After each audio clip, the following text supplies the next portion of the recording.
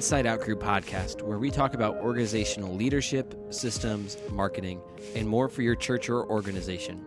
Our goal is to help you redefine your culture from the inside out. Today, we want to talk about having a vision while being under a vision. Today, you have your hosts, Nathan Westfall and Michael Moore. Hello. How is it going? Good. How you doing? I'm doing well. Good. Glad to hear. Doing real well. Just got back from Texas. Boom. So you got your y'alls recharged and everything? My y'alls, I almost started out with a howdy, but I didn't start out with a howdy. You're learning. Good. Yeah. Let me just tell one quick story about Texas. Besides the horrible flight experience and the enormous amount of food and everything else, but we'll get to that, later. Of course. Yeah.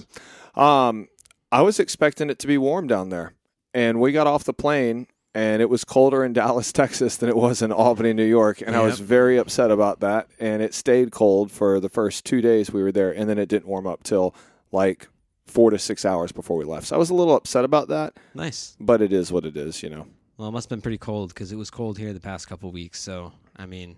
It's always cold here. I know. It's impossible not to be.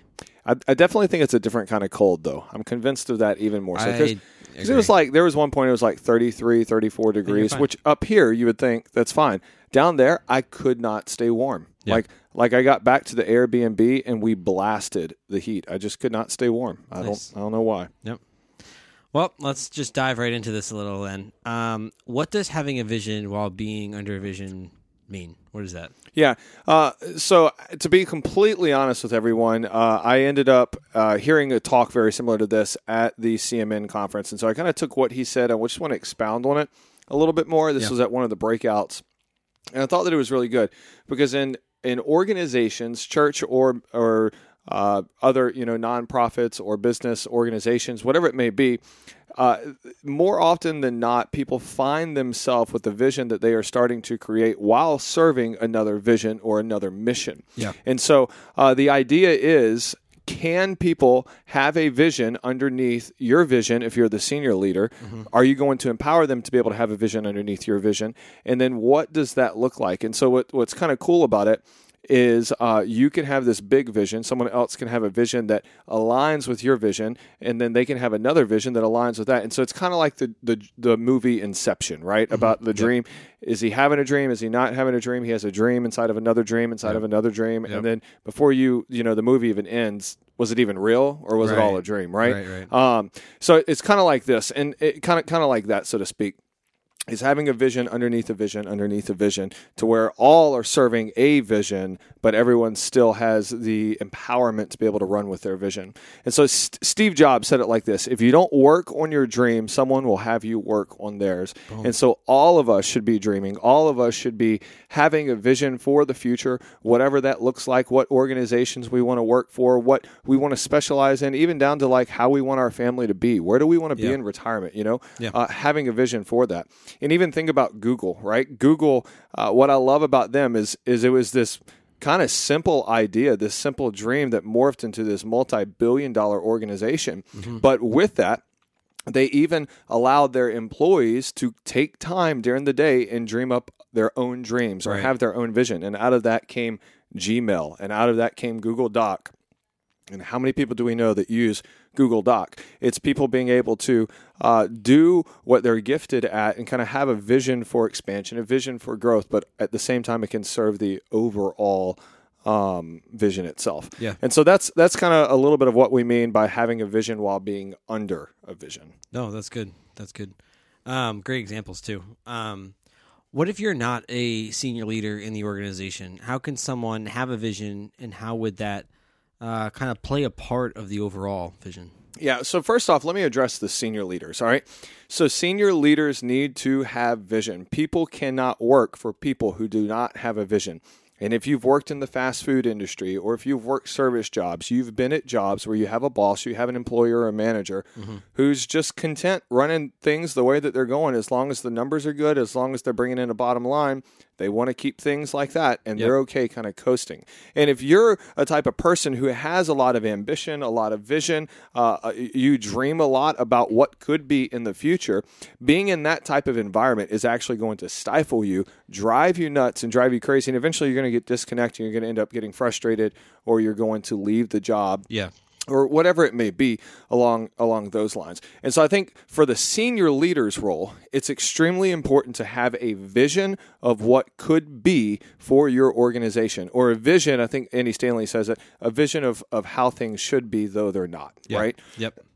And so jumping back to Steve Jobs, he had this vision of, I would like a personal computer, or I shouldn't have said that, a Mac in every household in the world, right? And so he designed a computer that was so easily used, so sharp in the way the imagery was, and people were able to buy into his vision. So let's then dive into the second part of this question, I guess, or really the first part. Mm-hmm. If you're not a senior leader in the organization, how can someone have a vision, and how does that play a part in the overall vision? So I think that you really have to align yourself up with an organization that speaks the same values that you have, that's going the same direction that you want to go. And you might be able to speak to this a little bit because you work in a very large organization, but they have to have the same values, the same direction, maybe the same ambitions that you do, that you see your dream lining up with their dream, or your vision lining up with their vision.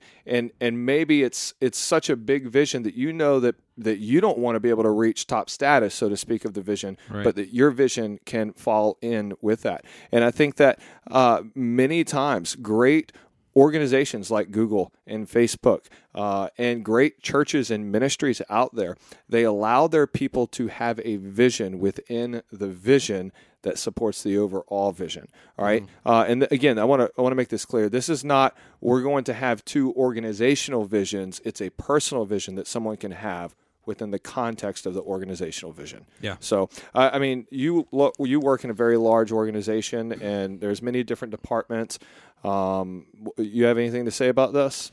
I know that a lot of our stuff has also come out from individual people having time to do stuff. So, like, I know I have the freedom a couple hours a week to kind of just code anything and anything. I'm trying to think. I know there are like a list of features that have come out of the product, whether it be from sales or from someone else, just like mocking it up, spending the time working on it. And those are, separate visions, whether to increase one part of the product or the entirety of the thing, that still fit the overall vision, but it was done outside of, the normal 9-to-5 type stuff. Yeah, totally. So, yeah. And I think for an organizational leader, just having the flexibility, and I heard it said like this, and it really challenged the way that I think, especially in churches and ministries. You're not working for minutes, you're working for moments. Yeah. You're not working for minutes. You're not going in ministry and punching a time card. And trust me, if you're a pastor or you're in ministry, even a volunteer, and you're listening to this, you know the sacrifice that you have to make. You're not working for minutes to be able to receive a pay. You are working for a moment that you're trying to create, ultimately with the Holy Spirit. And so people kind of being able to come alongside that. And this goes for any department in the church. And so, yeah, so. That's good. So organizationally, let's talk church. What does this look like for the church? Yeah, all right, so we'll take our church, we'll kind of break down City Church. So first off, I am the senior leader at City Church, and I have the responsibility of carrying the vision, of casting the vision, and casting a compelling vision. I believe that it does have to be compelling. And so I'm responsible for kind of setting up where we're going, and then the parameters that are within the line of the overall vision of the church, right? Yeah. And so... Excuse me, there comes that cough again. And so I think about it like this. I love kids. I am not passionate about kids ministry. Yeah. I don't have a vision for kids ministry, okay? But if there are people in our church and people on our team that have got a vision for kids ministry, and it does not take us doctrinally to the left or doctrinally to the right, it's within our essential, so to speak, it speaks our core values, then I should be secure enough as a leader to empower whoever it is in kids ministry to be able to take their vision and to run with it, and then for you to just be able to check in and see how things are going. Yeah. And the same thing with youth ministry, the same thing with every department or every ministry within a church, right? And so someone was talking the other day, and they have a passion for women's ministry. And they were talking about, hey, what would it look like for City Church to get some kind of women's ministry up and rolling? And I'm like, that's a great idea as long as it fits within our vision and how we are executing our vision. And as long as personally I don't have to invest a whole lot of time as the senior leader into that, because I know zilch about women's ministry. Right. Yep. And so you're giving people the opportunity to be able to do their vision within the vision of the organization. Right. And I think that the more you can do that, as long as it supports the overall vision, as long as you can do that, the more you're going to be able to empower people, the more you're going to be able to trust people, and the more that you're actually going to find yourself as the senior leader getting out of the nitty-gritty type stuff that may be happening within the organization. Because other people, they have a passion to do it. They have a vision to do it. They have a dream to do it. You may have someone who it is their dream to counsel married couples in your church. Let them, it should not pull you away from the gospel, right? But let them be able to counsel married couples, and you'll find out of their fulfillment that the overall vision, the overall organization is actually going to get healthier, stronger, and grow more. That being said, let me give a word of caution. While people may come up to you and they say, hey, I want to do X, Y, and Z, I think it's important to make sure that it's something that pulls people into discipleship and not just another program for the church to do. Churches get very bogged down on programs that do not produce life change, and those programs are actually what cripple a lot of churches, especially churches under 500. Keeping it simple, but allowing people to run with their vision within the context of simplicity in the church. Yeah, that's good. And as a senior leader, too, I'll say it's always nice to have just them being vocal enough to know that there's a culture to support it, right? If the culture is not there to support it, then it's harder for you to expect your employees to take the initiative and do it, right? Because I know me, for the most part, it's also just, I'll do it, but I also understand that sometimes people are old school and don't want it and stuff like that. So if the culture I know around me is meant for that and designed for that, and I know I have a leader who back me up, it's more likely to happen. Yeah, absolutely, totally. And look, this also transpons over into multi-site ministry as well, across campuses. Someone's going to have a passion for or a vision for a city that they're in that maybe I won't, and that's one of those things that I have to be able to entrust them to be able to run with that within the confines of the parameters that are set up. Right. No, that's good. What if I have a position in the organization and I just hate my position? What should I do?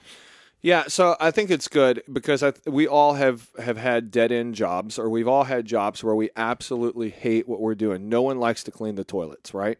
No one likes to wash dishes. I don't want to say no one. Most people don't. And so they may find themselves at a dead-end position that they have no zeal and no drive for. It's important for a leader to recognize that, because that ultimately is going to stop the productivity within the organization. Right. It's going to derail things and pull things. And so I am taking these four questions from somebody else, and I'll reference them at the end of the podcast.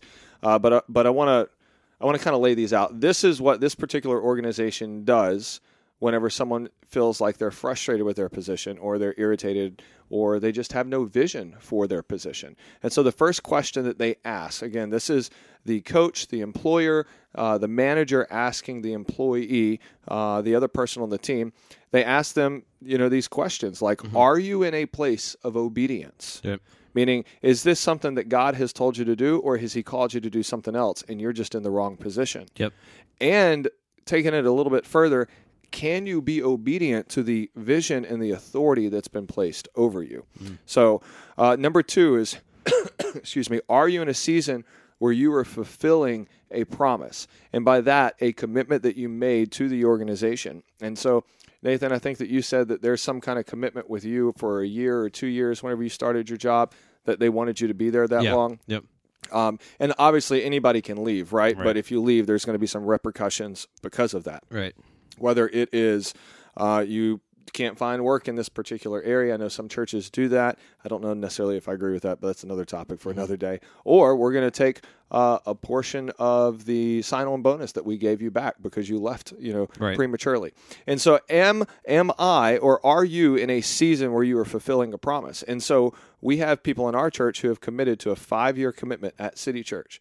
We prayed about it. We feel this is where we're supposed to be. We're committing hell or high water to 5 years. And at the end of 5 years, we're going to pray about it and reevaluate and see where we are from that. The third question is, are you adding something to your life? Are you adding something to your life? And by that, is it a season where God is wanting to add a skill trait to you or add maybe a spouse to you? Yep. Or are you... Did you just have kids and you're in a different season? And so it's important for you to also recognize it's easy to get frustrated with a job if you're constantly tired at home, right? Right. Because then you go into work with no vision, no motivation. You're absolutely tired. But God has just given you something, and you just have to learn how to steward the home life while stewarding the work life and the ministry or whatever it may be. Yep. So are you at a season, or are you adding something to your life? And then the last one is, am I here in this position for needed development? And this isn't necessarily talking about learning a new trait, right? This is talking about needed character development. Is God using the employer, the manager, the pastor, whoever I'm under, and me supporting their vision for needed character development within my life? And if so, you need to really dig in deep and make yourself aware to what God is ultimately trying to do in your life through you during that season. And so I think that if if you're in an organization and you find yourself frustrated, you find yourself just not having vision or drive for your job, ask yourself those questions. And I believe that will really reveal to you where you are. And then from there, you can prayerfully seek a next option or a next step, whether that's to continue or to leave or whatever that may be. Yeah. No, that's good. Good for. And I definitely, there's a lot of good ones there, especially the obedience and the session of fulfilling a promise. Those are the ones that I know that I've probably been the most involved in. I feel like they're the most common too, right? You make a commitment to something. It's always a reason not to leave somewhere. Yeah. And in my mind, it's kind of the most common one too, or kind of the most binding one that people make. Yeah. And I want to make something clear since you said that, because of the day and age that we live in. If you committed to an organization, but you were straight up being abused, manipulated, and taken advantage of in your organization, if they're asking you to do things that are unethical or unmoral, like by no means do we say stay because you committed for 5 years. Right. Like that's grounds to leave. They're violating the employer-employee relationship. Right. What we're talking about is you're just frustrated because you got to do stuff that you don't want to do necessarily, or that you have no passion for, and you're ready for the next change. Right. So I just want to make that very good clear. Point. Yeah, there's a difference there for sure.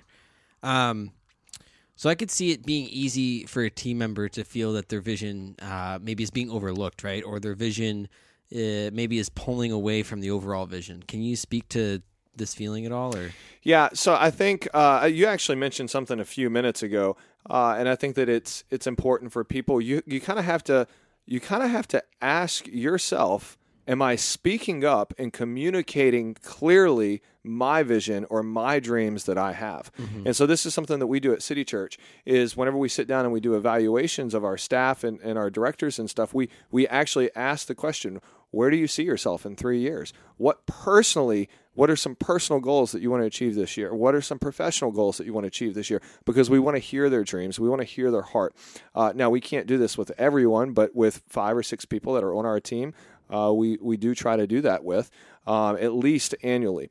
The other thing with that is are you communicating with your director or with your manager, your boss, your pastor about maybe the vision that you have within the context of the organization? Yeah. Do you have a vision that would actually help the organization, and are you communicating that enough? And again, it brings it back to personal reflection, personal assessment. You have to be honest with where you are and really asking yourself the questions with that. The other thing that I would say is if you feel like your vision is actually pulling away from the overall vision, and it is starting to divide into 2 visions, it is best that you go ahead and leave the organization and that you communicate that and you say, hey, where I feel like I am headed is not in alignment with here, and here's why. And you clearly state that, you clearly lay that out. Only a full employer would try to convince you to stay on if they felt that your vision was not aligned with their vision, and if you felt the same way. Mm-hmm. Only a fool would want you. And so, look, if someone comes up to you and say, hey, I'm headed in this direction, and it's opposite of this,